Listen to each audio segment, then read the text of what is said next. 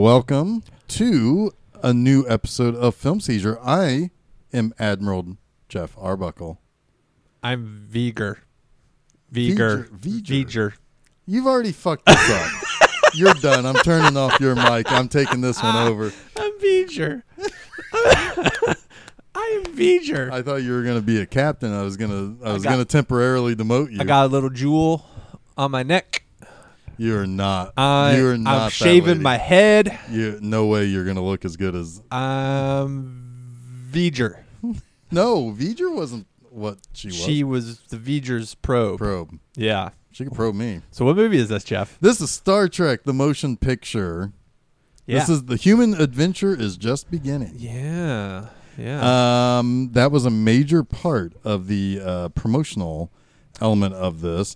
I think, though, that there were different opinions of what the word adventure means, and we'll talk about that because this is an adventurous movie. Most people would disagree, but I don't think they are thinking it in the same way that that the people making this movie and the way I'm taking this is trying to take it. Does that make sense? No, but we'll unpack it. We got lots to unpack on this one. Yeah, we do. This is a dense movie. Uh-huh. This is a very dense movie. First of all, it's dense and it's not. It's kind of like an airy denseness because ultimately the movie doesn't have like a ton of plotting. No, there is really no plot. It's a real basic plot. It's like Star Trek's Close Encounters kind of. Yeah, it is trying to be, and Close Encounters does play into the history of this movie quite a bit, but it's very much Close Encounters and 2001. Yeah, for sure. It's 2001 in the sense that the plot is super simple. There are a lot of visuals that you are to take in a certain way, and the Close Encounters element is the idea of meeting something that's beyond our comprehension. Yeah, or beyond a general collective comprehension. The 2001 reference is definitely there. I got a lot of Tarkovsky's Solaris out of this. Seeing this, I haven't seen this movie in so long. I've seen probably Solaris, both versions, half a dozen times since I've seen this again. I feel like I've seen just recently a half a dozen versions of Star Trek the Motion Picture. Well, Star Trek made a version of Star Trek the Motion Picture when they made Star Trek 4. I mean, in a way, yes. It's crazy. Yeah. So, okay. Boy, there's a lot to unpack. And there is. I really don't even, because there's behind the scenes stuff to unpack. Yeah. There's the timeline within universe of why people are acting the way they are, and there are a lot of themes in this movie. Like the themes almost step over each other, trying to expose themselves to the audience. If that makes sense. Yeah. I have a feeling I'm going to be saying, does that make sense? Does that make sense? Because he wants to make sure that I understand it. I'm about to evolve into a higher consciousness. Because maybe you're trying to get me to, or we're supposed to merge at the end. It's going to be a Cronenberg. So that I feel the human in you, in me. Oh. Yikes. I don't want you to ever say anything like that to me. Do you know what I mean? I do not know what you mean. Okay. I know what you mean, and I don't like it, and I don't want to know what you mean. I think a good place to start here, Jeff, is where we start a lot of our episodes like this, is from a good old healthy dose of nostalgia. Oh, yeah. This movie's super nostalgic So for me. where this movie kind of impacted both of ours, how we have connected with it over the years. And then I think we can start to unpack how this movie has changed for us into adulthood. Okay.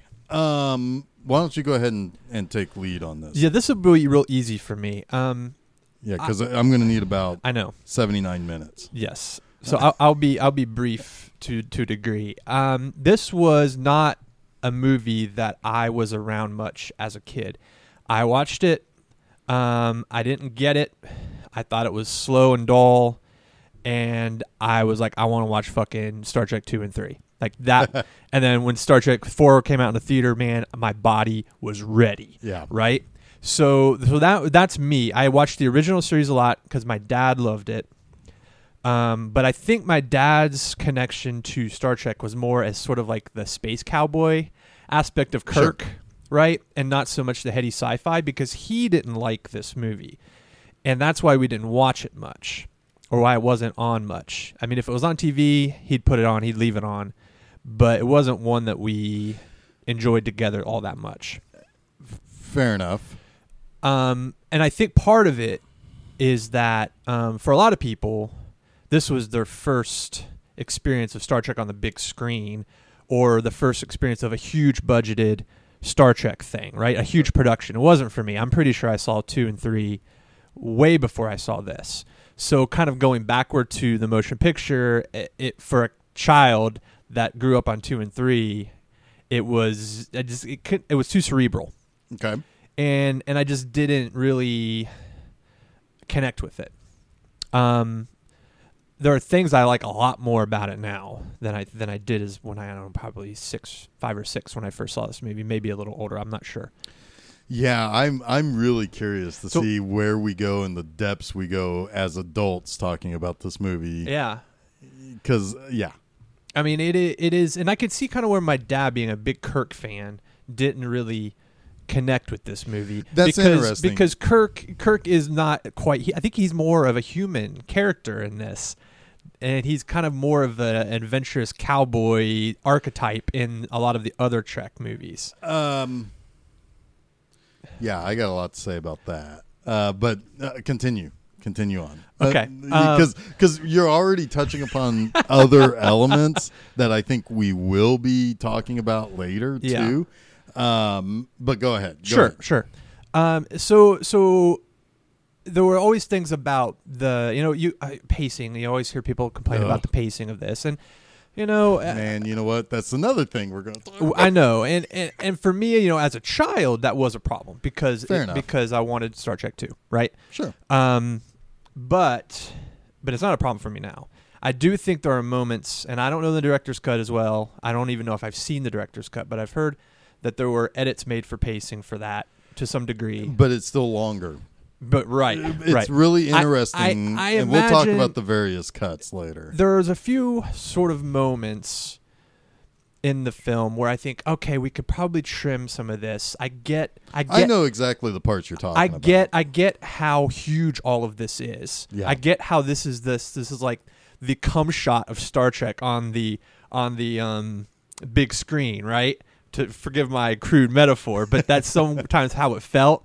It was like, bask in this greatness. And I was like, okay, but now I sort of feel like this is the punchline at the beginning of Spaceballs with the wide load license plate at the end of the big shot, right? Well, yeah. It's kind of like, all right, yeah, I get the magnitude. I do. And I think it's rad. But let's get to the next thing. We have stuff to talk about that too. Because I do understand that critique in a couple of places. Generally, I kind of feel, and I'm just going to say it, if you're an adult and you have a problem with this movie, then I don't think you understand this movie. Understand it in the sense of in the what? sense of the themes it is wanting to project. Sure. But I've got a whole rampage. I'll go on with that later. I don't have any real true negative critiques about what this movie is trying to accomplish and what this movie does accomplish. Yeah. I do feel like from an editing standpoint, fair enough. There are some things I would like to see, and I am actually eager to watch the director's cut to see what changed in that regard. That shit needs to be released on Blu-ray because you ain't gonna like the version that's there. Because if I did not like this movie, yeah, right, I know, I'm sure you're a visual. If I elitist. did not like this movie, I would not be that excited to see the director's cut. Right.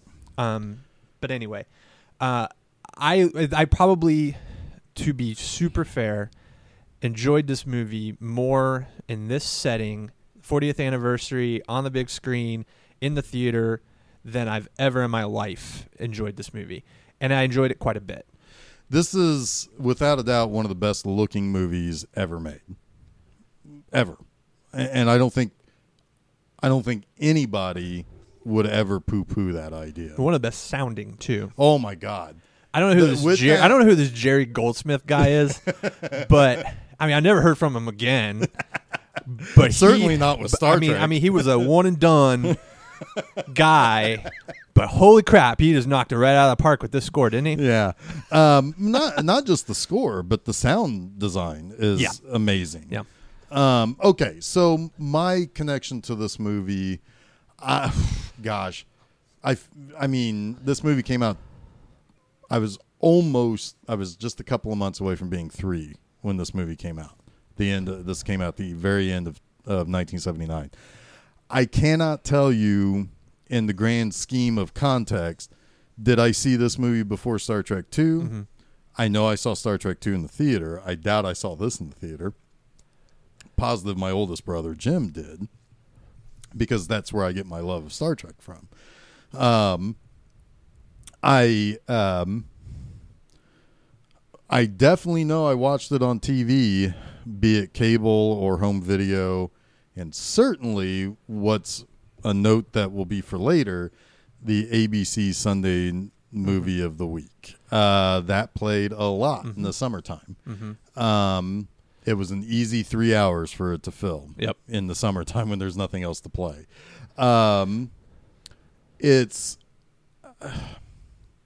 always loved this movie. I don't know if you would have asked me why I love it. I could go any further than to say the way it looked. And in particular, the refit Enterprise. Mm-hmm. That is, I mean, the Millennium Falcon can go fuck off. My ship is the refit Enterprise. Well, there's a good scene of Enterprise porn in this movie. Oh, my golly. I mean, holy moly. Yes. And I love every minute of it. And I say every minute. Every minute. Yeah. Many minutes. It's a 5-minute sequence. But I love it. I love that ship. I'm wearing the fucking shirt right I completely 100% understand why that scene is the way it is. I completely get it. But yeah, I didn't have that same sort of joyous feeling seeing it when I saw this movie because it didn't feel that big to me anymore. No, and that's fair. But so between that and all of the weirdness inside the V'ger ship is stuff that I can't remember a time when that wasn't part of my memory. Yeah. It's kind of like I can't remember a time when Star Wars or Empire Strikes Back was not a part of my memory. I can remember when Return of the Jedi wasn't part of my memory because I remember going to see like E.T. or Star Trek 2, for example. So, you know, I cannot remember a time when the visuals from this movie was not part of my collective memory, my whole life's collected memories. The inside of the V'ger. God damn, I'm gonna beat you over the head with my microphone. I was trying to do like a vagina. Well, we're gonna. There's definitely orifices. I was trying to create a new word. Yeah, there are definitely some orifices discussed in this movie. A lot. But I was always a stark defender of this movie. I liked this movie more than Star Trek 3. Though in my later years, Star Trek 3 has grown to the same level as this movie. And I'll tell you the reason why I like this movie more than Star Trek 3. 2 reasons. One, the Enterprise got blown up in Star Trek 3. This ship got blown up in Star Trek 3. Yeah. That was hard times for old Jeffrey. I always loved it when they blew up the Enterprise in Next Generation or the movies. They did it way too much at that point. I always loved it though. But I would call my buddy up because we'd be watching it live. And I'd be like, they just fucking blew up the Enterprise. But no, but Star Trek 3 is a very sad movie. Yeah. And you need a little bit of age and you need a little bit of maturity to understand why. And in that regard, age and maturity has elevated Star Trek 2 so far up. As much as I already liked it before, I mean, there is no Star Wars movie I like as much as Star Trek 2. It's so high up that when you say, well, what's your favorite sci-fi movie?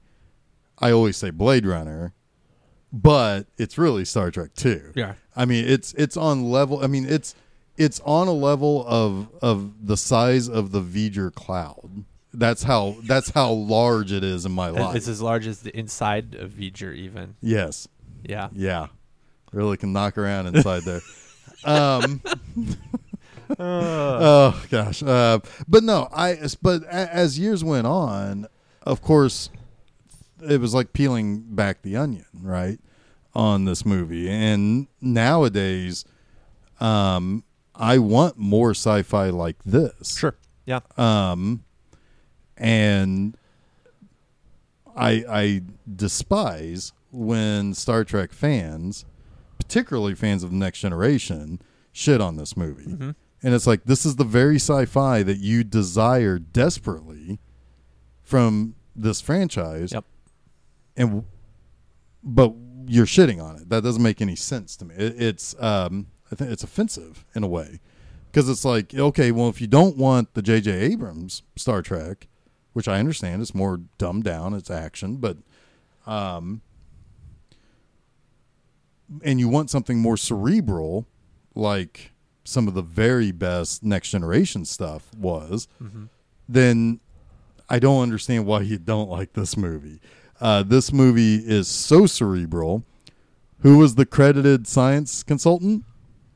Oh, it was it wasn't Carl Sagan, was it? No. It was Isaac Asimov. Yeah, Asimov. Yeah. So that's significant. Yeah. And it certainly should, at the very least, kind of show the hand a little bit about what they wanted to talk about in this. And Gene Roddenberry only had to make Kirk a space cowboy to sell the show. Right.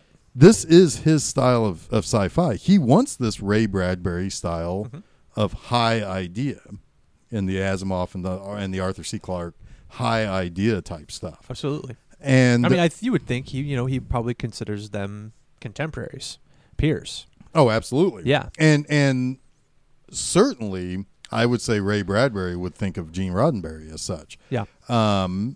They explore themes very similarly. Although I would say that probably Gene Roddenberry has a lot more instances of putting men in dresses. Almost all of his, if you look back and find any clips or anything from other series he tried to start where it took place in the future, men in dresses. There are, which is funny because that's probably technically I would suspect male creatures from another planet probably don't wear pants. Well, men didn't wear pants before. No. Before, yeah, they didn't. They wore like tunics. They wore tunics and togas and sheets and shit. Yeah. They didn't wear any fucking pants. Right. I don't think. I mean, they probably look at us as like, why the hell are you all bunched up around your genitals? Like, what is the point of that? You got to let that shit breathe, man. Because it is kind of ludicrous. Right. But yeah, so I mean, that's and if you think about it, that's a high idea, right? Because it's stepping outside our construct. But boy, there's something I love and something I hate about this movie: the costumes. Like, I really like the look of Kirk's admiral's uniform. Oh yeah, the ship captain's the boat captain uniform. I love it. But yeah, I love that. Some of the like unis and they're just not good for the male. Oh, I saw a lot of outline of dick. A lot of outlines of dick. It's funny. But the tunic version though, where there was pants and a tunic separate, and it was very 70s. Yes, I want all of the furniture from that movie in my living room here. Kirk's lounge is phenomenal. Oh my god, so good. Not quite as good as McCoy's medallion, but Oh shit! and his yeah, chest man. hair. Oh shit! It's yeah, crazy cool That medallion. should be my next fucking Halloween. It really fucking should be. I can get that beard going. That's perfect. I can be grumpy. Oh yeah, good working on that. Yeah, I'll you get don't work- have to work on the grumpy part, but the beard part. or the hair part. Yeah. No. There's another gripe though I've always had about Star Trek is they change uniforms a lot in the universe, like until a they did lot. Star Trek 2. And then they kept those They into the did. Next Generation. They did. They- Almost right before Next Generation. I like that continuity. Yeah. The motion picture, I think maybe they realized, we got to update Well- these uniforms to something that works. It's a little bit more military. There's And there a was couple there of was sort of a things- shift, I think, too, in the mentality of the Federation. You know, it was more in conflict. Yeah. You So know, in the later movies, so you have like this, warring factions, and all the uniforms become more militaristic. I can give you some context here. All right. First of all, Star Trek Phase 2, which we're going to break down this whole thing here in a minute. But Star Trek Phase 2 We're gonna be here a while, folks. was going to wear the same yellow, blue, red outfits that the original series had. When it came time that this was becoming a movie, and the themes that were being presented, and the relative darkness and the clinical style of some of those themes, they toned down the colors because it was a contrast. Now, the reason why Star Trek 2, 3, and forward look different is because those movies actually are 15 years later. So Yeah. there is a Well, 2, 3, and 4 also take place within the span of the same few months or something, for right? like a year, I think. Yeah. Yeah. I mean, I've got the whole timeline here. So, so the general plot of this movie can be summed up essentially in 2 or 3 sentences. An unidentified cloud that in the original version they say is 82 AUs in diameter. That is as big as our solar system. 1 AU is the distance from the Earth to the sun. In later, or in the director's edition, they realized how large that was, and they cut 82 to over 2. Okay. So they overdubbed that line. Huh. So yeah, and that is much more conceivable, even when you think about the path that the Enterprise takes into the cloud and into the ship. That's much more correct.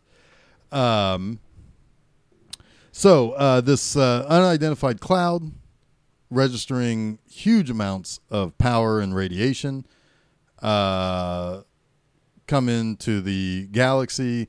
It attacks some Klingons, and it's on a direct path towards Earth.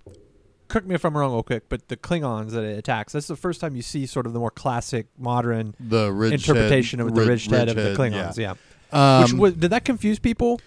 Like, who the fuck are those? Because they were the bird of praise, but those aren't bird of praise. Those are Katinga class. what the fuck ever? Katanga class or whatever they're called. God damn it, they're Klingon cruisers. ships. Yeah, they're cruisers. Nerd! Nerd! You start talking Klingon. You should have answered. I don't You know. should I have don't know. rebuked I don't me know in Klingon. I do not know Klingon, goddammit. I do have a dictionary, but I don't know how to speak it. A better to pray cannot fire when cloaked. That was like That's- my combination of my Scotty and my Chekhov there. That was Yeah. terrible. That was really bad. So this was the first time. Although, remember how movies were released back then? There would be a lot of ephemera that would go out Sure, first. yeah, that's- Programs, TV specials, stuff like that. So I'm sure there were some people who maybe didn't see any of that stuff that might have thought, who the fuck are these people? Yeah. But it was a welcome change. Sure. Really, Klingons in the 60s were dudes in blackface. Yeah. Or Oh, brown yeah. face. Yeah.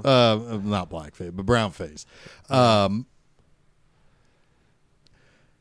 There's a whole story behind what the ridge heads and the smooth heads and what they're Are they supposed to be different versions of Klingons too? kind of. Yeah. The ridge heads were originally the warrior class, because most of the time that you saw Is this canon? Klingons, Is this canon? Maybe. It gets a little fuzzy around canon with Star Trek. Yeah. No, there were two different classes. The smooth heads, I think, were ridge heads. I think they had surgery to look more governmental to the Federation, and the ridge heads were typically the. So they were the emissaries, if you will, the Kind ambassadors. of, but they were still assholes. Well, sure, 'cause But they're they were, Klingons. right. But the Ridgeheads were the warrior class, and they ended up overthrowing them, I think, or something like that. It's hard to say, and so I might be a little fuzzy on it. Something like that. You've read the history of the Klingons in the Man, original Klingon, right? No, God damn it! I just go to the website Memory Alpha, and when I want to know something Star Trek-y, But it's you kinda read, like if but I you read wanna- it in Klingon. No, there's no Klingon. Can you option. translate it to Klingon? No, I don't know. I don't know. I actually owned the Klingon dictionary I when do I was a too, kid. so shut up. Yeah. So For anyway. for about a week, I went around talking in Klingon until my mom told me to stop talking in made up languages because I might summon the devil. That is fucking true story. That's amazing. That is a fucking true I story. love that. Isn't that I love amazing? that story. I love that story. I love it. I mean, if anything, if you end up conjuring a Klingon, that's fucking Yeah, rad. it would look like the devil to my mom. Probably. Yeah. Yeah. She's like, I knew it. I would rather be around Klingons than I would Romulans. Yeah, Romulans are bad dudes. man. Romulans are shifty as fuck. Yes, they are. They're. I've always thought it was weird that they are basically the cousins of the Vulcans. Yeah. They look just like Vulcans, except they have like different haircuts. Different head cuts, and they do have a little bit of different bone structure in Yeah. their foreheads. At least that's what the Next Generation did. Those too, I crazy think. Romulans make good ale though. Yeah, illegal. Yeah, But anyway, I think that it's just illegal because it's like a tariff. it's potent. It's like Well, fucking, it's probably tariffs. Yeah, they put restrictions. Space Trump put Yeah, tariffs. it's fucking space Trump. That's why that shit's illegal. Yeah. Everybody wants it. It's like Cuban cigars. Yeah. Yeah. So anyway, so basically, the Enterprise, of course, because this is the tropiest of Trek tropes, is the only Federation class starship Oh yeah. in interception range.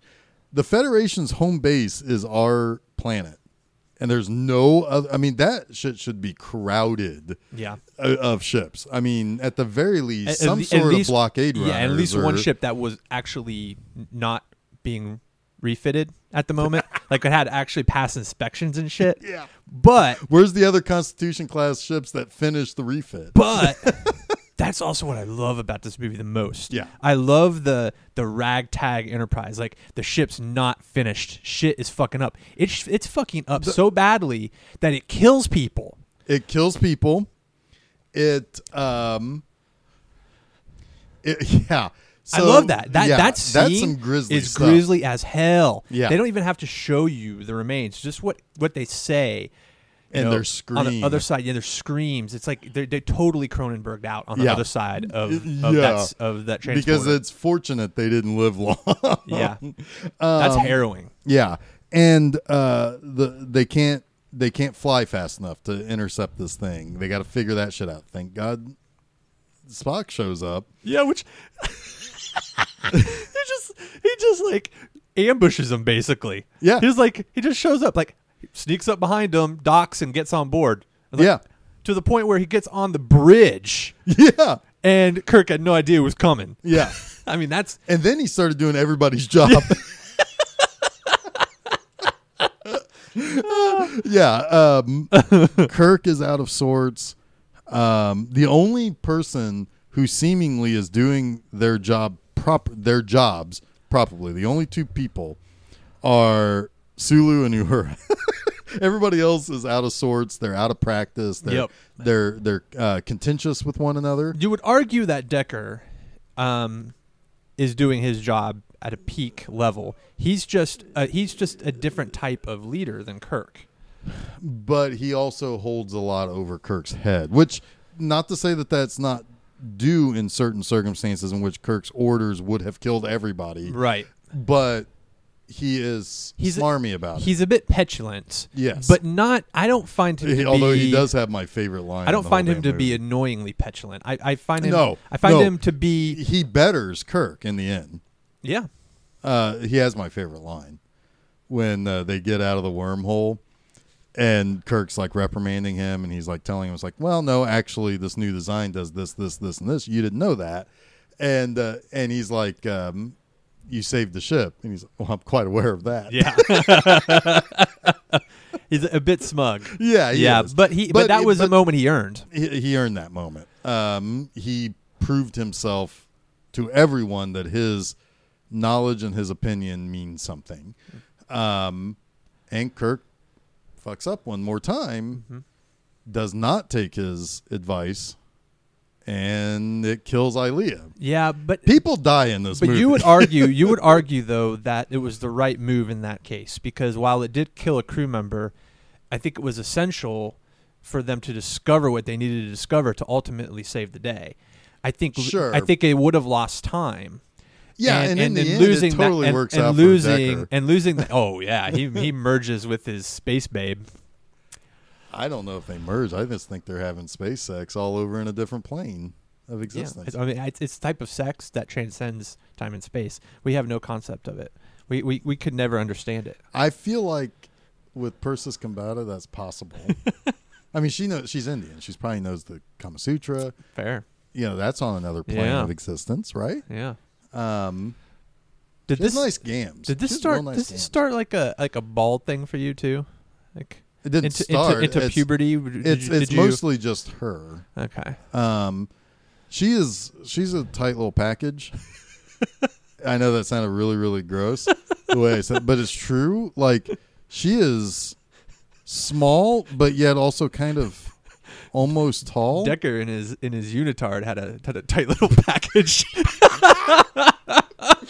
Yeah, that tis true. Tis true. Yeah. So I mean, okay. What the Enterprise ends up finding out is that this is a machine that was sent from Earth, fell into what we once called a black hole. I like that line too. That's another high sci-fi idea. Well, it used to be called what's it called now? I mean, it seems like that is the same thing. Anyway, if they have wormholes, they should have black holes. Anyway, beside the point. Don't worry about it. Don't worry about it. Don't worry about it. It's high. It's higher than my intellect can consume. It's beyond us. It's beyond us. It's It is well beyond us. what year does this movie take place in? The 2270s. Okay. I've got the timeline. I'm getting there. Okay. No, this it's a ship that was it was a satellite sent from Earth. It went into a black hole, came out on the other side of wherever galaxy, universe. I can't remember exactly how they described it. Found by a machine planet of living machines, took its programming to heart, and sent it back to Earth. It was like, oh, little buddy. Yeah. It was like little buddy. Oh God, it probably showed up in probably like these robots were thinking like, oh my God, look how cute It this probably thing looked like is. Can we Wally to keep them. it? Yeah. Yeah. Yeah, it's like a puppy. Yeah. But let's see if we can give it its purpose. Yeah. So it sends it back. The problem is that it takes everything too literally. It also thinks because it was essentially reprogrammed, sent back by the machine planet, that the machines don't recognize carbon life forms as real things. Right. So much like we don't think of machinery as real living things. So it does not have regard for anything other than what it expects to find, which is a machine. Now it thinks the Enterprise is while it's infested with people with carbon-based life forms, it does think of it as a kindred thing. So yeah. Yeah. Yeah. So I mean that. Okay. So I wrote down some. I wonder if that would be the fan fiction. What's the Slash fic? Autobots home planet. Cybertron? Cybertron. It's like our little Voyager 12 went to Cybertron. It was 6. Voyager 6. I thought it was 12. 6. Oh, all right. Sorry, I haven't seen this movie in like an hour. Well, still, like the little details. That's a big detail. But I knew it was Voyager 6. It was Voyager 12, 6, whatever. Doesn't matter. No, it registered 12th power, meaning power on to the 12th degree. Again, I have not seen this movie nearly as many times as you. Whatever. But yes, especially recently. I've seen this Voyager 6. Voyager 6. Okay, no, there is actually. You want to know Gene Roddenberry's fan fiction? Yeah. It was sent back by the Borg. Oh. Huh. Yeah. That would make that this was a Borg story, essentially. Huh. I kind of like that. Yeah. He does too. Or he did too. Huh. I kind of do too. Yeah. It's, because it, I mean, of course we don't really know what the Borg originated as. Did this jumpstart that? Or were they in a middle of evolution that ultimately? Huh. Yeah. Anyway, I like that. Star Trek always does interesting things like that. I forget who wrote the book. There was a book though, a Star Trek book, where they kind of like retconned Q into the very first episode of Star Trek, the original series, like that entity that Pike succumbed to. I can't remember it very well. Not Pike. I know what you're talking about. Captain Pike? No, Pike was he was kept in a menagerie by a butt-headed alien called the Telosians. Mm-hmm. Wow, I know a lot about Star Trek. Yeah. Oh my god. Oh my god. Oh my god. Okay, I'm not gonna try. No, I know what you're talking about though. It's Where No Man Has Gone Before, that episode. Friend of Kirk's and Sally Kellerman was the co-star in that also. That guy is who you're. That's who I'm thinking of. That's who you're thinking of. Yeah, that's interesting. I like that idea. It's interesting. Yeah, because he certainly becomes omniscient. Yeah. Yeah. Yeah. Cool. Yeah. I can dig it. Nifty. So some of the themes. I mean, gosh, I have 4 real ones and a 5th super real one. So in this movie, we have themes of obsession. A lot of people obsessed with a lot of things. Yeah, absolutely. Which also drives their desire. Spock maybe is the one with the most desire when he's not supposed to be feeling anything. Spock, in his time off from the end of the 5-year mission till now, which is about 3 years, he went back home to Vulcan and was going to go through what was called the Kolinar, and that was to purge. Sounds like a Lilly drug. Yeah, right. For erectile dysfunction, for early colon cancer detection. Purge your emotions with Kolinar. Probe it with this. Yeah.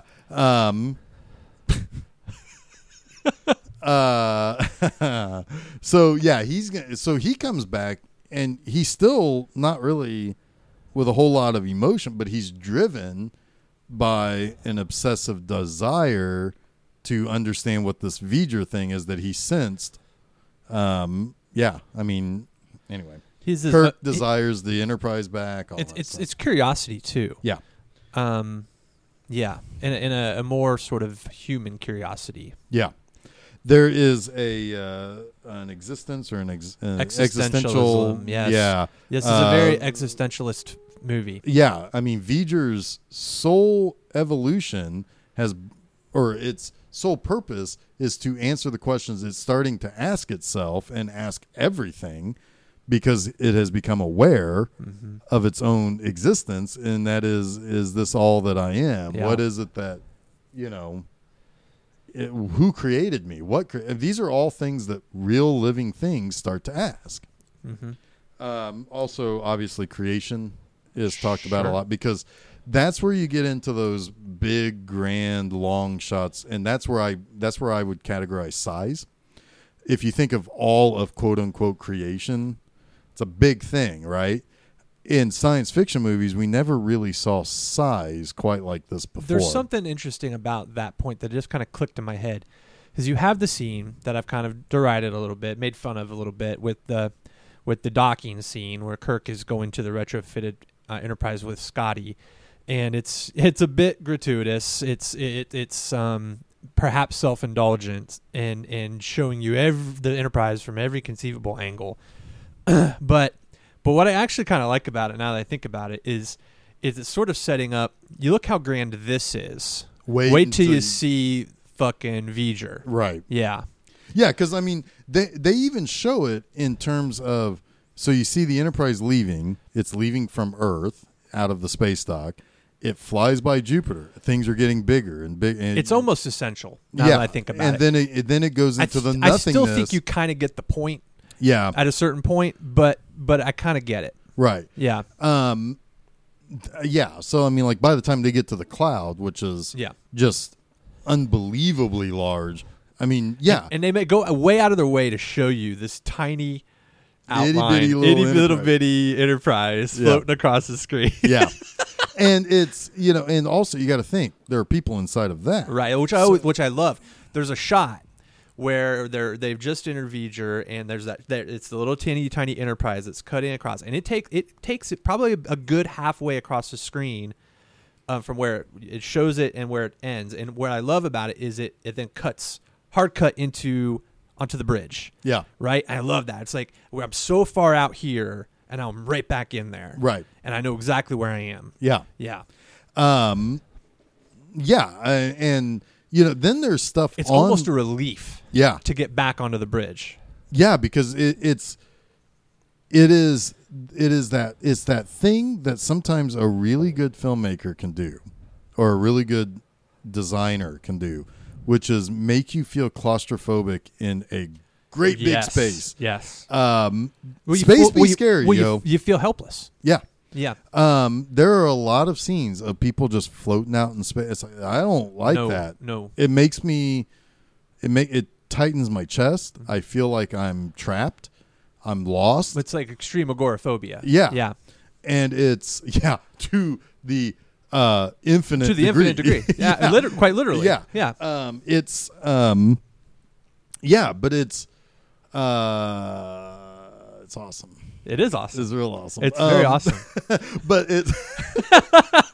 but there are even things like when you're flying by, you're like, remember seeing those like things that look like eyeballs in V'ger? It's like, what the fuck are those for? Yeah. Right. And it's like then you see like the glowy things. Yeah. Like when they were flying in that ravine, basically, it looks like the ship looks like a planet. Yeah. Like there are and this stuff used to freak me out as a kid. It's like, this looks like hell. Yeah. And I had a concept of hell because I saw the black hole. Right. And you got to see hell. They all go to hell at the end of that. Yeah. Yeah. Maximilian raising his fucking little robot arms in the air. I know. We're in hell now. I know. It's scary. It's scary. It's scary Talk stuff. about it. That's shit. That's scary when you're a kid. Yeah. But anyway. But that's interesting because I think that I don't remember if we talked about this in our black hole episode, but that sort of idea of this infinite unknown, right? Right. Yeah, I mean, obviously, 2001: A Space Odyssey, the black hole, this movie, all kind of explore that. It's not like space is enough. Yeah, I mean, this is all of everything. Yeah. It's a terrifying concept. Yeah, and I think that's what one of the things we're supposed to feel with Dave in 2001, right? When he's going through the Stargate. And it's you're receiving so much information that your brain can't even process it. Yeah. To tell you a story, I've always been interested in space things. I don't want to go to space, but I want to see pictures of planets. I want to know what's out there. I go back and forth on that. Well, if I could just if I never have to be floating out in space, I could probably get on something to get on something to get on something and then go someplace. I'm with you on that. I want to be in. I don't want to. I don't want to be floating in space. I agree with Dr. McCoy. I ain't getting on that fucking transporter. I don't want my molecules scrambled all over the place. God, DeForest Kelly's so good in this movie. Yes. Everybody's really good in this movie. God, there's so much we need to talk about here. I do not.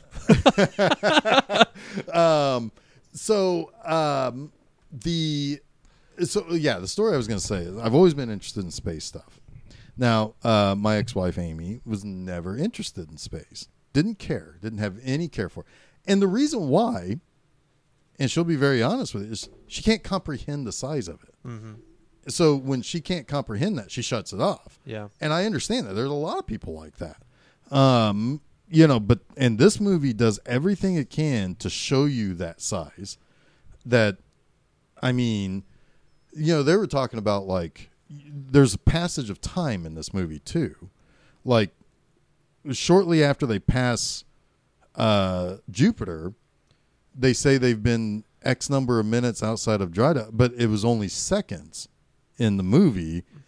But it's like, oh my God, it took them that long to get that far, and they have to go where? How fast? It's there is an element of size.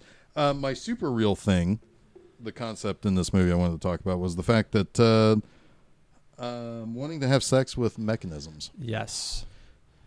Because Decker definitely wanted to stick his Decker into that Ilea robot. Yes, he did. I mean, she already sort of seemed like a robot when she wasn't one. She's very she seemed like an empath would seem. Yeah, there is a cutout scene in one of the versions where she removes Chekhov's pain when he gets electrocuted. Yeah. On the hand there. So yeah, she does have a little bit of empathic. Because the empaths, Deltons also can make people fall in love with them. They feel your emotion. Yeah. And they could probably transfer it back to you. Yes. But when they're not, they always kind of seem flat in sci-fi. Yeah. Right. Well, an interesting thing. Before we saw this as a Fathom event. By the way, this is coming out around Thanksgiving time. We saw this back in September. Yeah. The little they showed the little featurette about writing this movie, and that's fascinating. It was, and we'll get to that background here in just a minute. But one of the things that they said was they had like 13 scripts when and they were still working on scripts when Paramount's like, oh yeah, by the way, this is going to be a movie now. So the scripts that they had left over, they just transferred it over to Star Trek Next Generation. Yeah. So if you sit and watch this movie and you are a fan of Next Generation, you'd probably think, gosh, Decker and Ilea look an awful lot like Commander Riker and Counselor Troy. And yes, absolutely. You mean Ilea looks a lot like Captain Picard? Well, okay, look. Yeah. They look a lot like Captain Picard. Come on, I'm here for the jokes, folks. Yes. I'm trying to have a real serious conversation. I know there's one fan out there who really wants to hear the serious shit about this movie, Jason. And that's interesting, though. I didn't think about that, though, but that is very true. Yeah. So I guess maybe we should talk about the timeline of like how the genesis of this movie came about. Sure, yeah. So in 1969, of course, the TV series was canceled. It had really, really low. It had a very strong fan base, but a really low ratings. So it didn't have many viewers, but those viewers were loyal.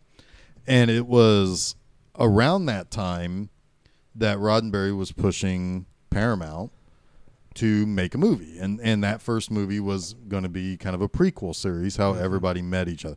Ultimately, it's what J.J. Abrams gave us. Yeah.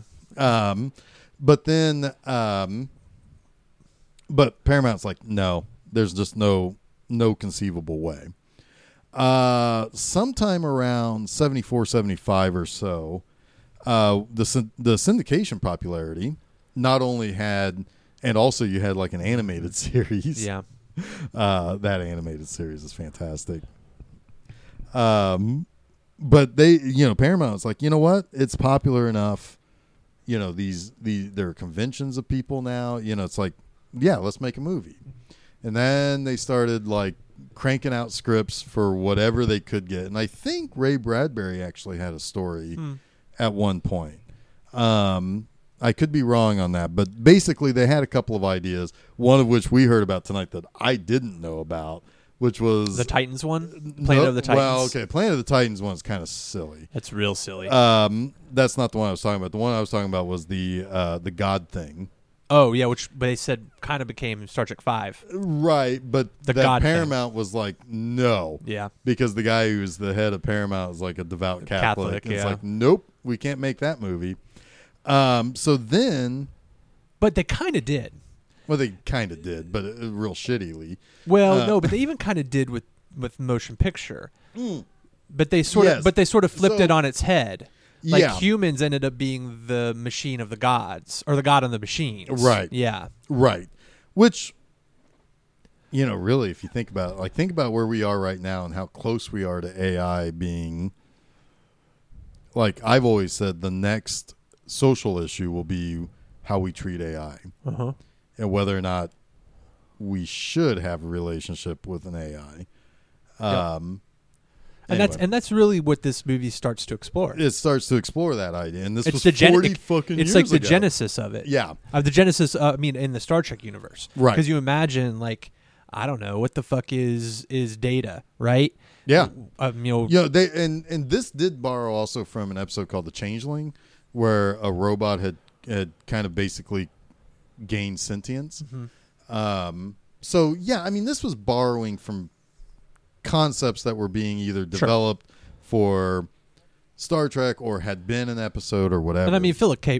Dick had been writing about this already. Yeah, Yeah. These aren't like crazy new ideas, but Right. but within the Star Trek universe, it's sort of Well, it was taking it from heady sci-fi and initially was trying to distill it into a Star Trek universe while still retaining the key elements of that heady sci-fi. sure. So with the scripting troubles that came along by 1977, like Paramount's like, no, it's like there's also design problems. Like Ralph McQuarrie, who did the Star Wars designs, was brought in to design stuff without a script or without any kind of story idea. So he's just like, I was just told to wing it. Kind of basically give us some sort of conceptual parallel to what we had already done. But and some of his drawings are out there. You can see, and they are pretty close to Star Trek. What's interesting is now they're being used more for Discovery. Okay. Like the shape of that ship is very Ralph McQuarrie designed. But anyway, so then Star Wars makes it basically impossible for cerebral sci-fi to ever exist again. But so then Paramount's like, okay, we're taking it back to TV. It created the first nerd fight. Star Trek versus Star Wars. Nerd fight is on. Yeah, I'm Star Trek. I don't know. I'm somewhere in the middle. You're a referee. Sure. Yeah. I'm somewhere in the middle. So Paramount's like, okay, we're gonna bring this back to TV. We were crazy to think about doing it as a TV show. This isn't this isn't chic anymore. Let's just bring it back to TV. So they created something called Star Trek 2 or Star Trek Phase 2. They had started writing a bunch of scripts, and then Close Encounters comes out, and they're like, oh, you know what? We can make a sci-fi theme that does not involve spaceships blowing each other up, pew-pews, and what have yous.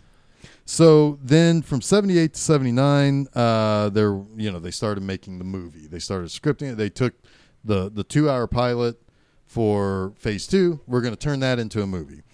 Then they plan on just making it with their television production team, and which was all fine and dandy, but the problem with that is that the sci-fi people for TV are very different than the sci-fi people for the movie. So they had to get rid of them and start from scratch. Got to bring in a ringer. You got to bring in a ringer. Plus, actors were starting to exercise control that they had from their scripts into, they had to give the okay for stories to go a certain direction in this movie. So then, they were given a $20 million budget, and Hold on a second. I want to talk about that real quick because I find that fascinating. okay, the fact that a contract clause kicked in for Shatner and Nimoy, that they had essentially script approval. Yeah. Um, Actually, I think that may have been the only reason why Nimoy did the movie, was he didn't want to do this movie. And Paramount was like, well, we can go on without him. And they were going to take the guy who was on Epsilon 9. He was going to be that makes sense. a new Vulcan named Zahn. Yeah. And that guy ended up instead in the movie The Hearse. Oh, shit. Really? Yeah. That's funny. In my B-Movie Enema article for that, that's I that make guy. a bunch of jokes It's totally about that guy. about him being that commander dude from Epsilon 9. I just think it's a funny image to me of Shatner and Nimoy, having a beer or something, and laughing about the fact that they can't get their shit together at Paramount, and that they're gonna get to come in and get script approval, and I'm sure that like tickled them to death. Probably. Yeah. Yeah. So Paramount was all in at this point. It's like, we've spent $20 million. We're going to make this movie. It's going to make Star Wars money. At the very least, it needs to make Close Encounters money. We're in. But getting the new sci-fi team in, which consisted of Douglas Trumbull, who I think did 2001. Yep. John Dykstra, who did Star Wars. Yep. And then you had Richard Yursich. And he was a big... Trumbull won Academy Awards for both this and 2001, didn't he? He did. I don't. Did he win for this? Yes, I'm I pretty think sure. He did. I'm pretty sure that was one of 2001's. Yeah, because that was wins the only was that was special effects. Yeah, that was the only Oscar that Kubrick ever won, because he shared that with Kubrick. Yeah. Well, that's a whole nother discussion, but Sure. And the thing is that Trumbull didn't want to do the special effects for this because he wanted to make his own movie. Yeah. Well, when that movie's production shut down, he then came over and was like, "All right, you got me. Give me control, and I'll do it." What was he trying to make? Do you remember? I don't remember, but he wanted to be a serious film director. Well, yeah, he had made the movie with Bruce Stern, sci-fi. Silent Running. Silent Running, yeah. Yeah. That was in 1972. So anyway, they brought these guys in, and they were going to get the special effects they wanted. The problem was that now the movie became the second most expensive movie ever. The year before, Superman was made for $50 million.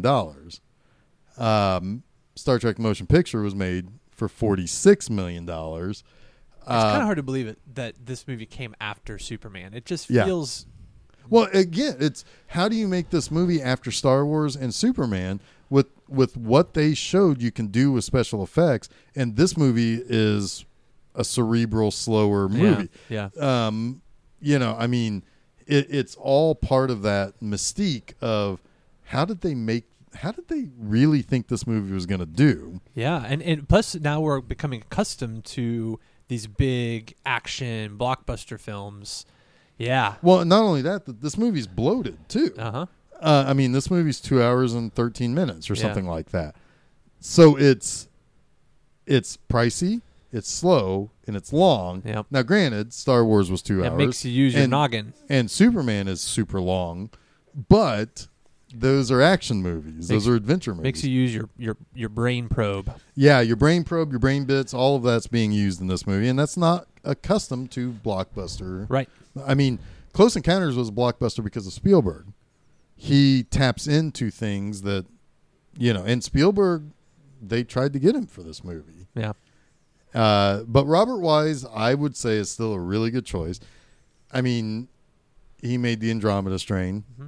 That's a phenomenal slow sci-fi movie. He made The Day the Earth Stood Still. That's another phenomenal sci-fi movie that makes your brain bits work. Yep. And he could handle the size of this movie. I mean, he's twice won Academy Awards for grand musicals with really big. Yeah. I mean, so yeah. I mean, he was West Side Story, right? and Sound of Music, Which is weird that Spielberg is making West Side Story. It's just, what the fuck? That is weird. But it's kind of like that sort of circle of creativity is strange to me. Right. You know, that Spielberg had been tapped at one point to make this movie, Star Trek. It's so interesting. Right. And which is probably why J.J. Abrams makes Star Trek If now. if Wise were still alive, he should like remake E.T. or something. Maybe he did. Maybe he did in the afterlife. Maybe he did. But anyway, now in December of 1979, this movie I think came out the 7th of December, but the premiere was in Washington, D.C. like, I don't know, December 1st or November 30th or something like that. And Robert Wise shows up with the print that was finished 2 days before that. I mean, they never tested this movie. That's crazy to think. They didn't even run it through a fucking projector. They ran it through projectors for like work prints for people who were making the final movie. print. It's to think. Oh, hope it's the first good. time anybody saw this movie in its completed form was in an audience, essentially. That's nerve-wracking. Oh yeah, but the movie still performed very well. Didn't get very good reviews. Fans were mixed on it. Yeah, right. I think the fan perception was lukewarm as well. Yeah, but I think that the thing was that people went back for the visuals. Yeah. Because this movie is damn pretty. Yeah. And that score is damn pretty. I imagine this was a bit of a stoner film, too. Oh, probably. Oh, God, yeah. There's several moments where, like, you're going through that wormhole. Oh, you're my going God. through V'ger. The wormhole in the V'ger You're alone. checking out the bald chick. Yeah. Yeah. Yeah. I mean, in honesty, it gives you more of the stoner that people that would go to see 2001: A Space Odyssey for. Right. Yeah. Well, and also, not only that, it's telling you what you need to know. Whereas 2001 is like, nope, you're out in the cold. If you don't get it, tough. See you later. It's giving your brain bits little things to latch onto. Right.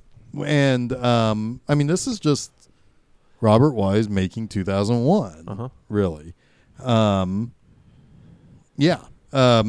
So movie comes out. It's largely talked about, at least, because it's like, can you believe they made this movie? Or can you believe I love this movie this much? You know, because the people who like this movie don't just kind of like it. Yeah. They love it. And the people who don't like this movie are they infest Enterprise. They infest fandom. They infest fandom. No, I mean, I've talked about, like, it boggles my, like, if you're not a Star Trek fan, you're allowed to not like this movie. If you're a Star Trek fan, like a real Star Trek, like a real sci-fi fan, I think you should get this movie. I think probably, but to be fair, people like things about things that are different from what you like. What things that you like about things? You know I don't what I mean? care.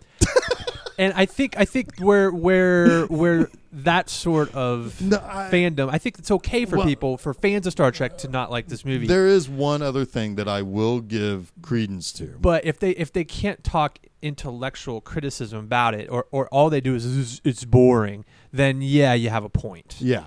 So here's the other thing that a few people will say, yeah, I get the themes, I get all this. What I miss in this movie is the characters that I saw on TV that I know. Yeah. This movie and is I think that's where my dad came from. Yeah, because place. like Kirk, Spock, and McCoy are not a tight trio anymore. Right. They've gone off and done other things separate from each other, and they've grown apart. It feels so real. Yeah. I could just... Man, another thing real. that I like about this movie is that this is real. I mean, but we've had, as an audience, we've had time apart from them as well when this movie comes out, and so we have to get reacquainted with who they've become. I mean, it's very smart writing. Yes. Now, the big thing that happens, and the reason why this movie is celebrating 40 years, really, is ABC comes along and it's like, hey, it's 1983. I think it's summer. At the very least, nothing's going on. There weren't no Sunday night football back then. We need 3 hours to fill this Sunday night with a movie. Hey, Star Trek, Star Trek the Motion Picture, we'll grab that. well, it doesn't quite fit 3 hours after we put commercials in. You've got some deleted scenes. We'll just throw them all in, and the movie's like 13 minutes longer. There's a problem with this. Mm-hmm. So not only is the 1979 film version that we watched tonight incomplete in the mind of Robert Wise, ABC recut the movie with all those extra scenes without asking Robert Wise or Paramount. Really, Paramount's just like, whatever. We're counting our monies at this point. Robert Wise is like, what the fuck are you doing in my movie? You're kind of like putting really heavy anchors on it and just dragging it under. Yes, and now the funny thing is that all that extra stuff, people really liked it because it smoothed out some stuff. Yeah, there are certain scenes in that are cut out that a couple of them Robert Wise did put back in. Like there is a little bit more context around Crotch the Old McCoy not wanting to get into the and how basically Kirk forced the beaming, the transport to take him basically to locate him and beam him on. Basically, like because these other people come in, he was supposed to be part of this group, and this girl is like, yeah, he refuses to get on the transport, and Kirk's like, oh, I'll show him. Well, considering what just happened, I don't think I'd want to get on the transporter either. It's like, can I get one of those fucking shuttles? The people who just transported before him turned into Cronenbergs. Yeah. But their insides became their outsides. Yes. I think that would pretty much turn me off transporting forever. Yeah, I take my chances on the Galileo shuttle. That always fucking crashed. I mean, hitch a ride with Spock. Hey, Spock, can you hear this? Pick me up here. Yeah, pick me up. So the but a couple of other things it does. At one point near the end, Spock begins weeping on the bridge. This is before they really see V'ger. And Kirk knows he's not crying for the crew of the Enterprise, even though they're not out of the woods yet. He's weeping for V'ger because V'ger has no one, has nobody to go to, no father figure, no brother, no friend, no anything to ask these questions to. It's all alone in the universe. And that really adds a lot of depth to this struggle of gaining purpose and sentience and understanding. Does that happen after he goes out on his own? Yeah. And he gets brought back in by Kirk? That makes sense. Yeah. Yeah. Because Kirk already knows that Spock has some connection to understanding what V'ger is going through. And it's not that Kirk is mad at it. He gets it, that it's like, and this is before he says that V'ger's a child and you have to treat it as such. Right. To basically lie to V'ger and bluff it to say, oh, we've got what V'ger needs. You got to take us to him, and you got to pull back all these fucking things that will destroy everything on the planet. And it calls his bluff. That was pretty awesome because Kirk bluffed his ass off all through 3 years of TV and some cartoons, and he got called on it this time. But anyway. I mean, he did and he didn't.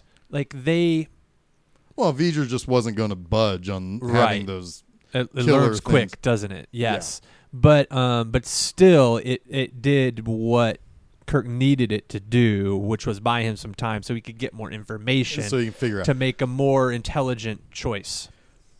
Everybody thinks that Kirk is some kind of gung-ho action man. Kirk is not. He never has been. That is a caricature. That's a caricature of a character that people would rather be the jump in bed with a green lady, just go up and punch a guy when he can't get his way. Oh, that's a great line when Aaliyah mentions her vow of chastity. Oh, yeah. Yeah. But Dalton's like the fuck. I mean, but anyway. I almost took it though as like she was picking something up from Kirk. No, it's yeah. And she's like, "Whoa, buddy." Yeah, no, it's not so much that. It's there's a whole We don't need to to get that. into Anyway, it, but yeah. that was the way I took that. Deltas which can't made me just be chuckle, around humans. because they want to sex it up. You go to Delta 4 on your shore leave to let loose a little bit of the foot soldiers, if you know what I mean. Yeah, I know what you mean. Yeah. Yeah. Anyway. It's the port. Yeah. Anyway. So, but the longer version proved to be super, super popular because it helped pull out a little bit more that I think people were missing. All right. So Paramount's like, fuck yeah, we're going to release this on VHS and Laserdisc. And for years, that was the home video version of that movie. That's probably what I saw then. Probably. Growing up. It wasn't until 2001 that Wise finally did his director's version.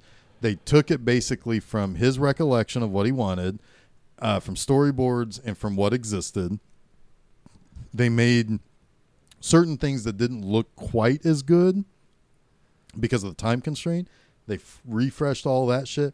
You talk about like how bad some of the Star Wars special edition stuff looks. This thing integrated so perfectly that this will never happen again. How perfect everything seems, because like they ended up doing it where they refreshed all the effects on the Star Trek original series on Blu-ray, and you can still watch it the original version, but I don't mind watching but I can definitely tell that's like that shit's not from the 60s. Yeah. Some of the stuff that they do with this does look like it could have been 1970, considering how all the rest of it looks. Right. That's the advantage of having so many special effects masters basically working on this. So really, the 2001 version was released on DVD at that point. So you had the opportunity to watch the theatrical, the longer, or the extended version, or the director's version by 2001. The problem was that the only one that Paramount turned into a high definition was the original theatrical version. All the other ones are currently essentially standard definition. Sure. Now you can see them, but they are standard definition. There have been people who have done their damnedest to try to get the director's edition as much into the HD as possible, but everybody's hoping that the popularity of the 40th anniversary might push an actual restoration. You would think. I mean, some of the movies that I'd buy it in 4K a heartbeat. scans even. I mean, I'd buy it. It just seems like a no-brainer to do this in a 4K. With the way this movie looks, yeah, I would buy that movie in the eventual need, probably, to ultimately buy a 4K Blu-ray player. Mm-hmm. My TV's 4K. Yeah. So, it's like I'm halfway there. Well, I mean, I mean, you got the Ultra HD now, Yeah. I mean, that's. I mean, hell, if they released it Ultra HD, then I can just watch it digitally. Yeah. So, yeah. But anyway. Yeah. So this movie has seen quite a bit of life in quite a lot of different forms. There are videos on YouTube out there that document every single change. Some of the director's edition rearranges some of the scenes, particularly when Spock is concerned about the Ilea probe being an untrustworthy source of information. So he's planning on going out and finding it himself. They rearrange some of those scenes to where he goes out before certain things that they discuss on the ship with Ilea. I liked how they did that in the theatrical cut, because there's this sense of Spock isn't who we remember him as he was. He is committed seemingly to this complete annihilation of his human self. Yeah. Right? He has essentially like boarded the Enterprise by stealth, right? To insert himself into this mission for his own benefit. Yeah. Which he makes no bones about. no bones about. Ah. And it's also mentioned several times that he may be untrustworthy because of his own self-interest. There is a great scene. So when he does the neck pinchy thing, right? To which that guy is like he outdoes them all. The 70s was? Yeah, well, when the guy that gets Vulcan neck pinched by Spock, the way he does the go limp and crumple, turn and crumple. Oh, it's magnificent. But at that he's point, very 70s. At that point in time, you're sort of with Kirk. It's like I can't imagine that he would ever put his own interest before the ship and the crew. Well, he is still half Vulcan, but it wouldn't be logical. But that scene works so well because of how they've set it up. Yes, and you're still not sure. Yeah. Well, and here's the thing. Also, there's a great scene. So yeah, you're talking about like how Spock comes clean, and it's like, hey, I've been sensing this thing. It was calling to me. I'm here now because I need to know what's going on here. And Kirk is like, so you'll make sure you tell me anything you feel, right? And he's like, yeah, sure. And then Bones is the one that's like, it's like, how do we know that he's not?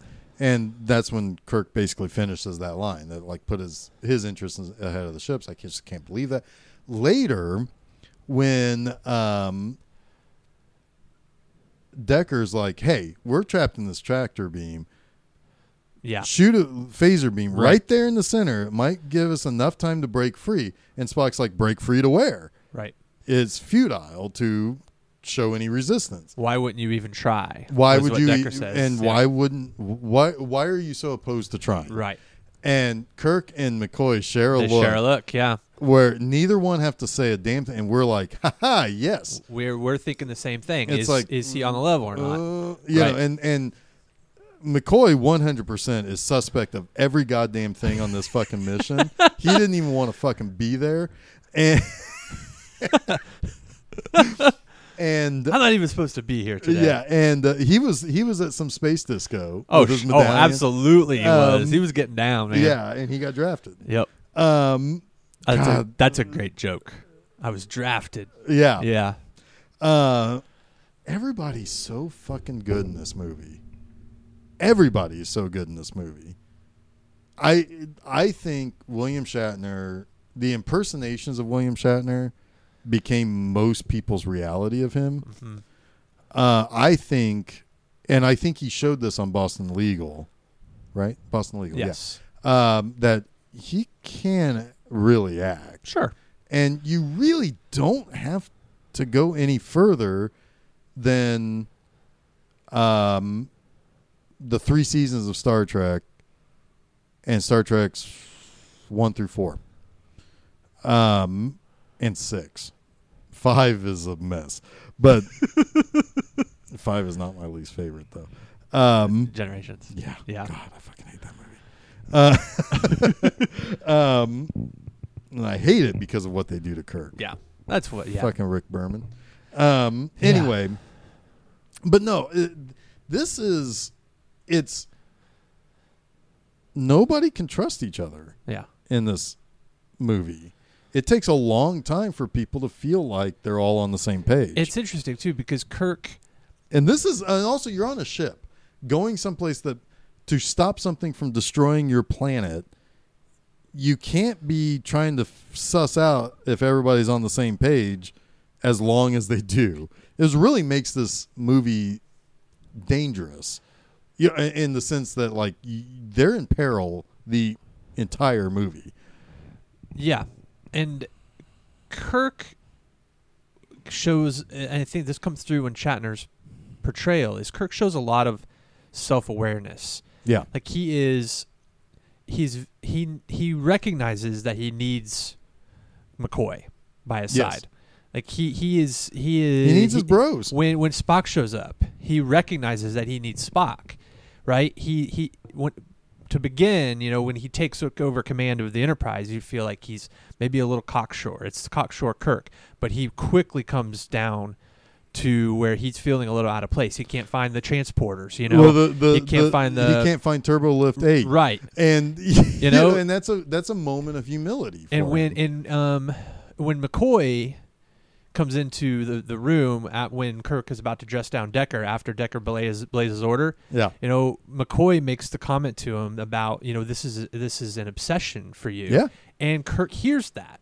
Mm-hmm. And he reflects on that immediately. Well, and the thing is the way they end that scene too, with those shaded doors, kind of, Kirk's out in the dark. Like, he doesn't know what's going on. He doesn't know how to run the ship. He doesn't know the people that he needs to rely on the most is even with him, right? And supporting him. And certainly his EO, his executive officer, EXO, yeah. His he can't. They don't trust each other. It's bad news. Right. Yeah. And he's literally left in the dark at the end of that scene. You know what's That's good weird? stuff. You know what's weird that I don't like is that they don't keep calling him Admiral. Like he does get a grade reduction. Oh, he actually did take a grade yeah, reduction. so that was the whole thing. He was reduced to captain. Because you could be an admiral and command a ship. Well, he does in Star Trek 2 and 3. Yeah. But I mean, in the And 4. military, Yeah. Well, no, I mean, he can, right. In Star Trek 2, he is just there to oversee the shakedown of this new training crew. Yeah. And to check in on teacher Captain Spock. And when the shit hits the fan, Spock's like, "You're the superior. You're the you are my commanding officer. You have to take the ship." And he's reluctant to. Yeah. But he remains. It remains Admiral Captain. Now, what's weird is after Star Trek 4, there's Captain Kirk and Captain Spock on the same fucking ship. How do you explain that? I don't know. I don't care, but it works. Who cares? Yeah. Everybody was becoming captain then. You had Captain Sulu eventually. Scotty was Captain of Engineering. Yep. He was promoted to Captain of Engineering to control the engineering of the Excelsior. Yeah. And he would shared captaincy with whatever that dude's name was. I don't remember, but I know who you're talking about. Yeah.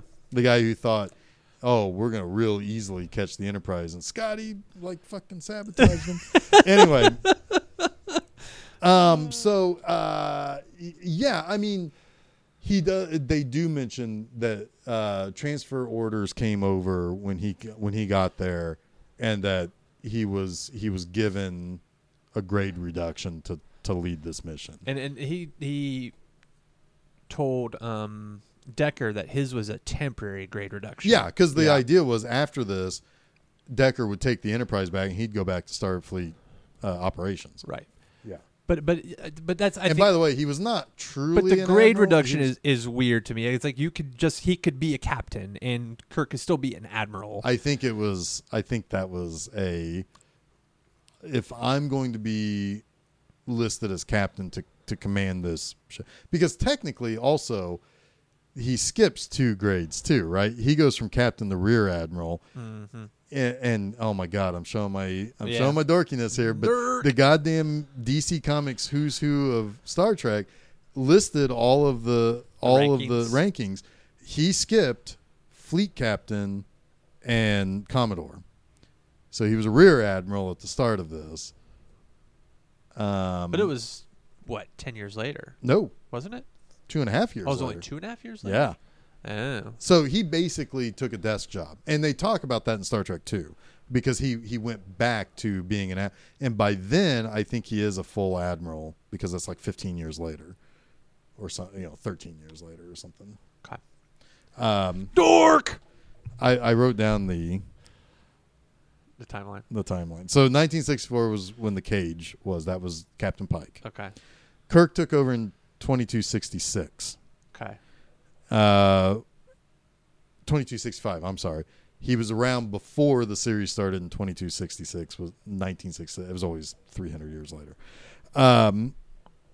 Late 2269 into early 2270 was the animated series. Okay.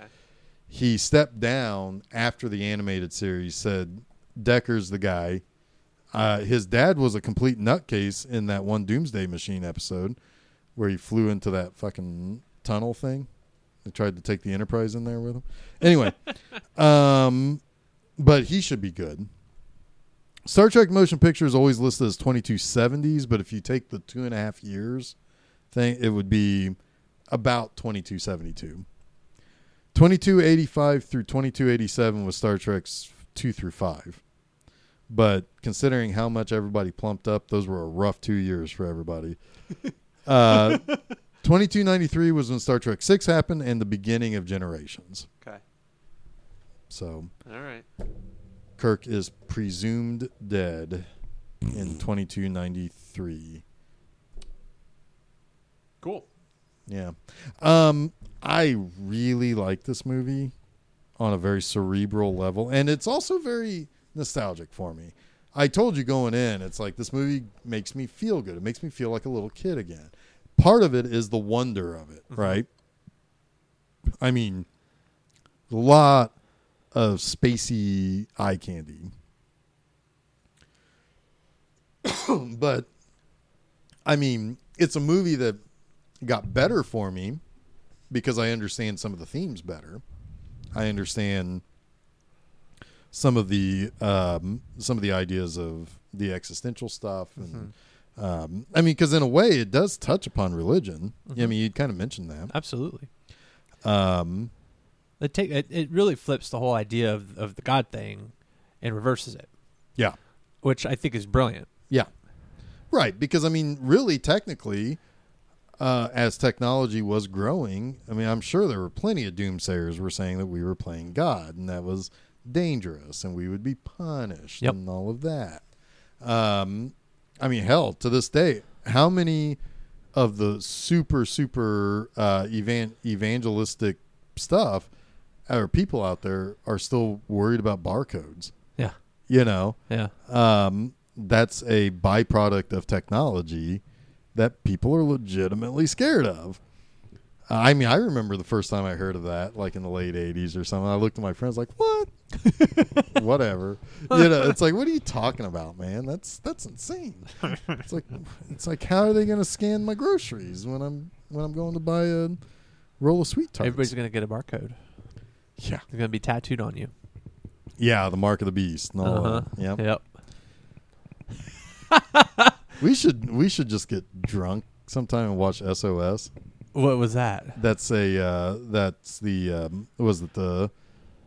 really goofy worldwide church that like is a cult. Oh, essentially, they take all the stuff that the evangelists don't like, and they're like, hold my beers. Oh man, and then they go even further down a rabbit hole. Oh, it'll just make me weird and angry. I don't know, man. It looks pretty goofy. I've watched a little bit of it. It's goofy. It's real goofy. But let me tell you about the good news of SOS, Star Trek the motion picture. Star Trek the motion picture. No, I mean, this is not a movie for everybody. It really isn't. It's hard to even know which Star Trek fans like this movie. Yeah. It's not an action movie. It's not Star Wars. You know, I mean, V'ger's not looking for the Force and has lightsabers and has a whole shit ton of TIE fighters flying out at the Enterprise. It's none of that. It's real deep, heavy shit. It's the real deep, heavy shit. Yeah, it's good. Yeah. Yeah. I thought you'd like the real deep, heavy shit of it. Yeah, I liked it a lot. Someday we'll get to Star Trek 2 and 3. I don't know. 2 probably deserves its own. Yeah. Even though 2, 3, and 4 are a trilogy. Yeah. I mean, they all kind of deserve their own. Yeah. I really think so. Yeah. Except so 5. Come back next week. No, we're going to talk about 5 because 5 is fun. As I watched that recently, it is super fun. It is super. Maybe that can be a special. The scene I always remember is the beginning, which I always love the beginning where they're camping. Oh yeah, with bourbon the and beans are boots and shit. Yeah, bourbon and beans are an explosive combination. I always loved that. That's a because fart joke in Star Trek. That is one of my favorite scenes in all of Star Trek because of it shows it's the togetherness. Those guys being buds. Well, it's the whole concept of I knew I wasn't going to die because I was never alone. Yeah. Flipped around at the end when he is alone, but Spock commandeered that fucking bird of prey. Yeah. And it's like you weren't alone. And they just fucking trashed that shit in Generations. Yeah. Because he was alone. And then he wasn't alone. And then fucking whatever. Jerks. Yeah. Anyway, yeah, we'll eventually get to the other Star Trek movies. I think certainly 2 and 3 and 4 deserve discussion. Mm-hmm. Those are good movies. Yes, they are. And I love 6 a lot. 6 is really good too. I watched 6 just maybe a month ago, and man, I love it. I still love it so much. 6 has got some real good. I like the it's like the it's kind of like the James Bond of Well, it's the end of the Cold Star War. Trek movies. Yeah. It's the end of the Cold War, and what use is somebody who still thinks in that Yeah. to anybody? It's great. Yeah, it's the political because we have to think intrigue, about that too. The assassin, you Yeah. know, it's so good. Well, I mean, we have to think about that too, because Mm-hmm. eventually, someday, probably in our lifetime, we probably won't think of Muslims the way that we do. But for all of our lives, you know, we're Yep. going to have some sort of preconceived notion, or at least a big group of us will.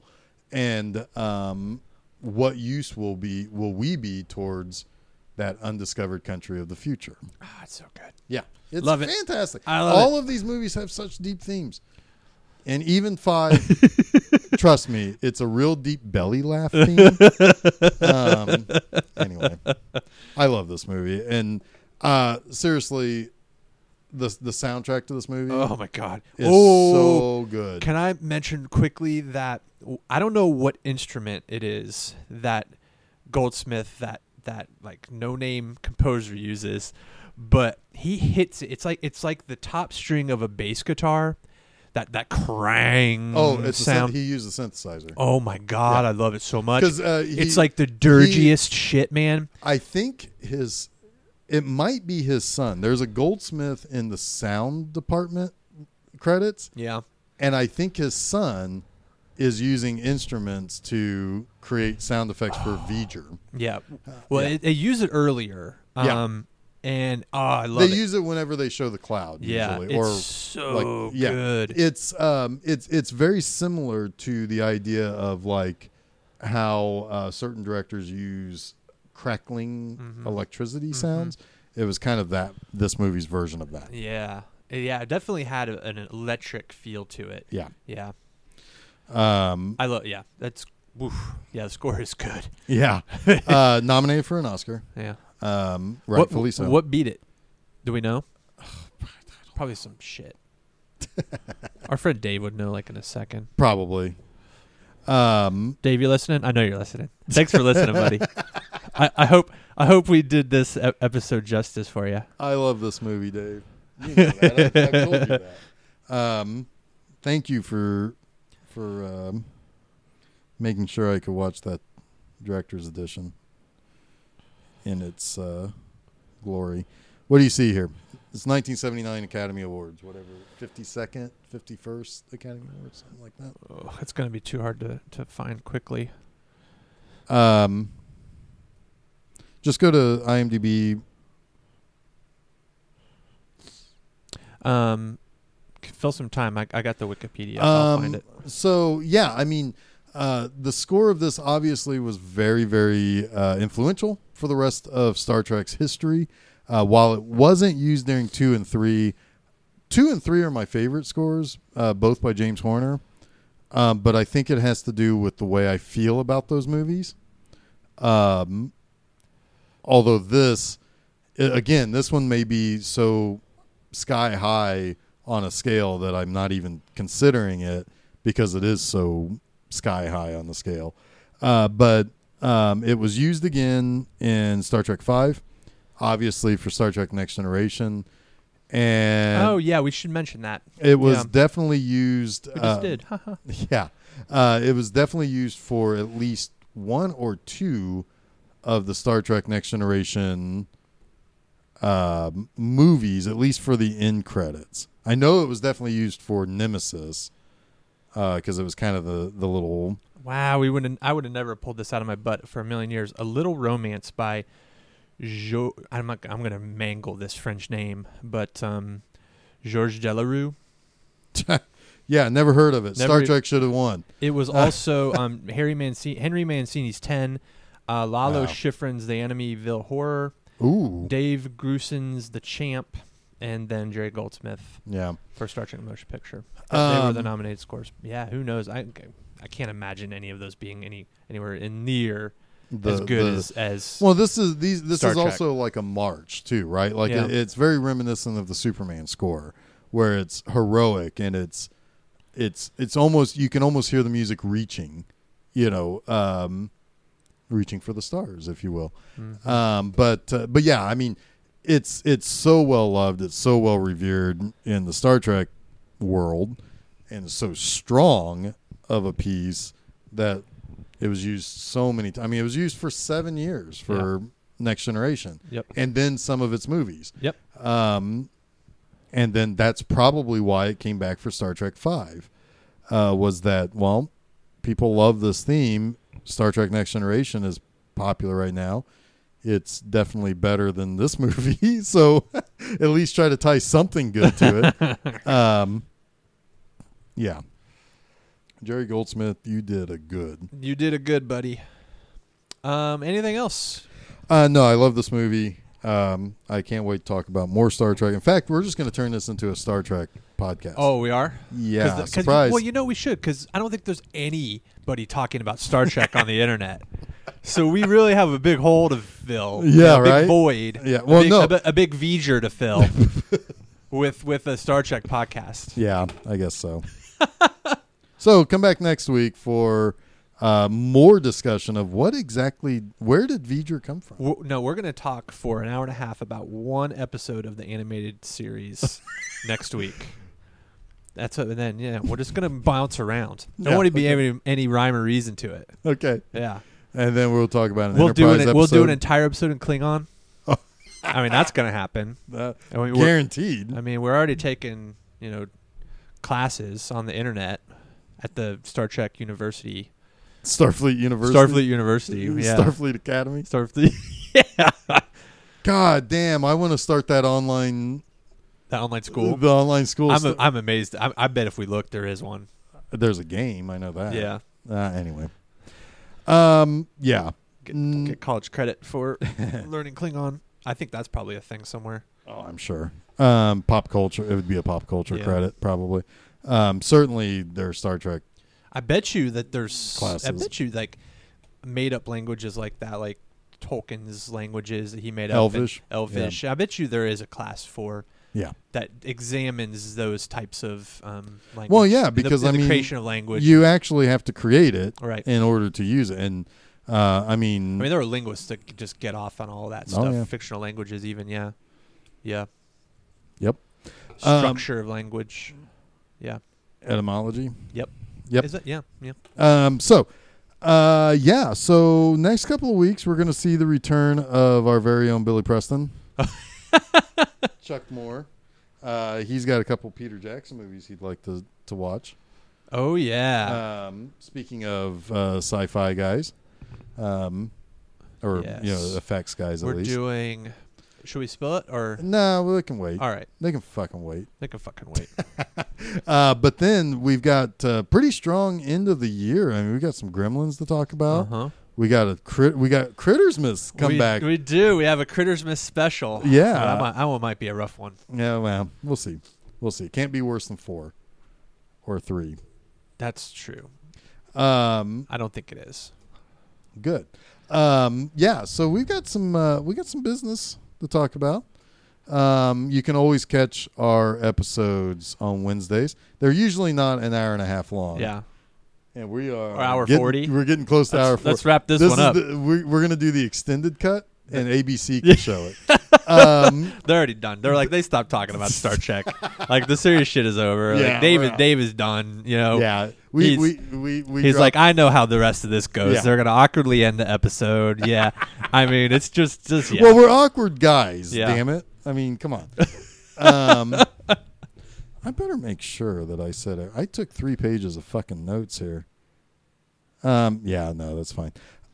Anyway, catch new episodes of Film Seizure, usually not this long, sometimes half this long, over at filmseizure.com. Every Wednesdays, new Monster Mondays, which are definitely never this long, on Mondays. Sometimes we review new movies. Those just kind of happen. I've got B-Movie Enema on Fridays. You go over Sure to do. bmovieenema.com. I'm working on a show there. Yep. It's all about V'ger. Yeah, the whole show. The whole show is about Oh. V'ger. Anyway, yeah. So you can always is it Film Seizure on Facebook and Twitter? We're Yeah. there, right? Yeah. Yeah, you can go there. Yeah. Film seizure wherever the internet is sold. Yeah. Yeah. Where better internets are sold. So filmseizure@gmail.com. Shoot us an email. Say, hey, you guys are assholes. You made me listen for an hour and 40 minutes right on the knot, right on the knot. Right on the knot right there. Although the intro and the exit's going to adjust that. And you haven't even talked about how that one fucking dude, Cleary, in engineering totally fucked up the transporter. Because he was told to replace the power thing, Oh, God. and he's replacing it, and it fucking blows up in his face, and the guy dies. Two guys died. Yeah. Oof. The Cronenberg. Ugh. Cleary, you should be court-martialed. They were all a mess, Yeah. though. Like that ship was not ready for prime time. No. Nope. But anyway. But it's charming it is. and it's scary. Yes. And a Delton's on board. Yeah. But she's Anyway. not having sex with anyone.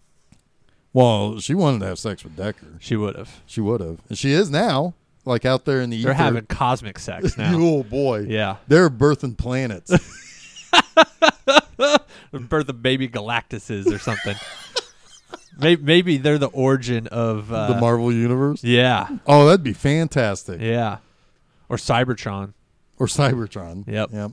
Boy, that would be a painful birth. God, that's all pointy and bits. Yeah. Yeah. Oof. But it originally started as gold because Right out of before her the war- V'ger. Okay, we're done. Yep. We're done. See you next week. Whatever. Do your thing. I'm Jeff Arbuckle. I'm Jason Oliver, and you have been listening to Film Seizure.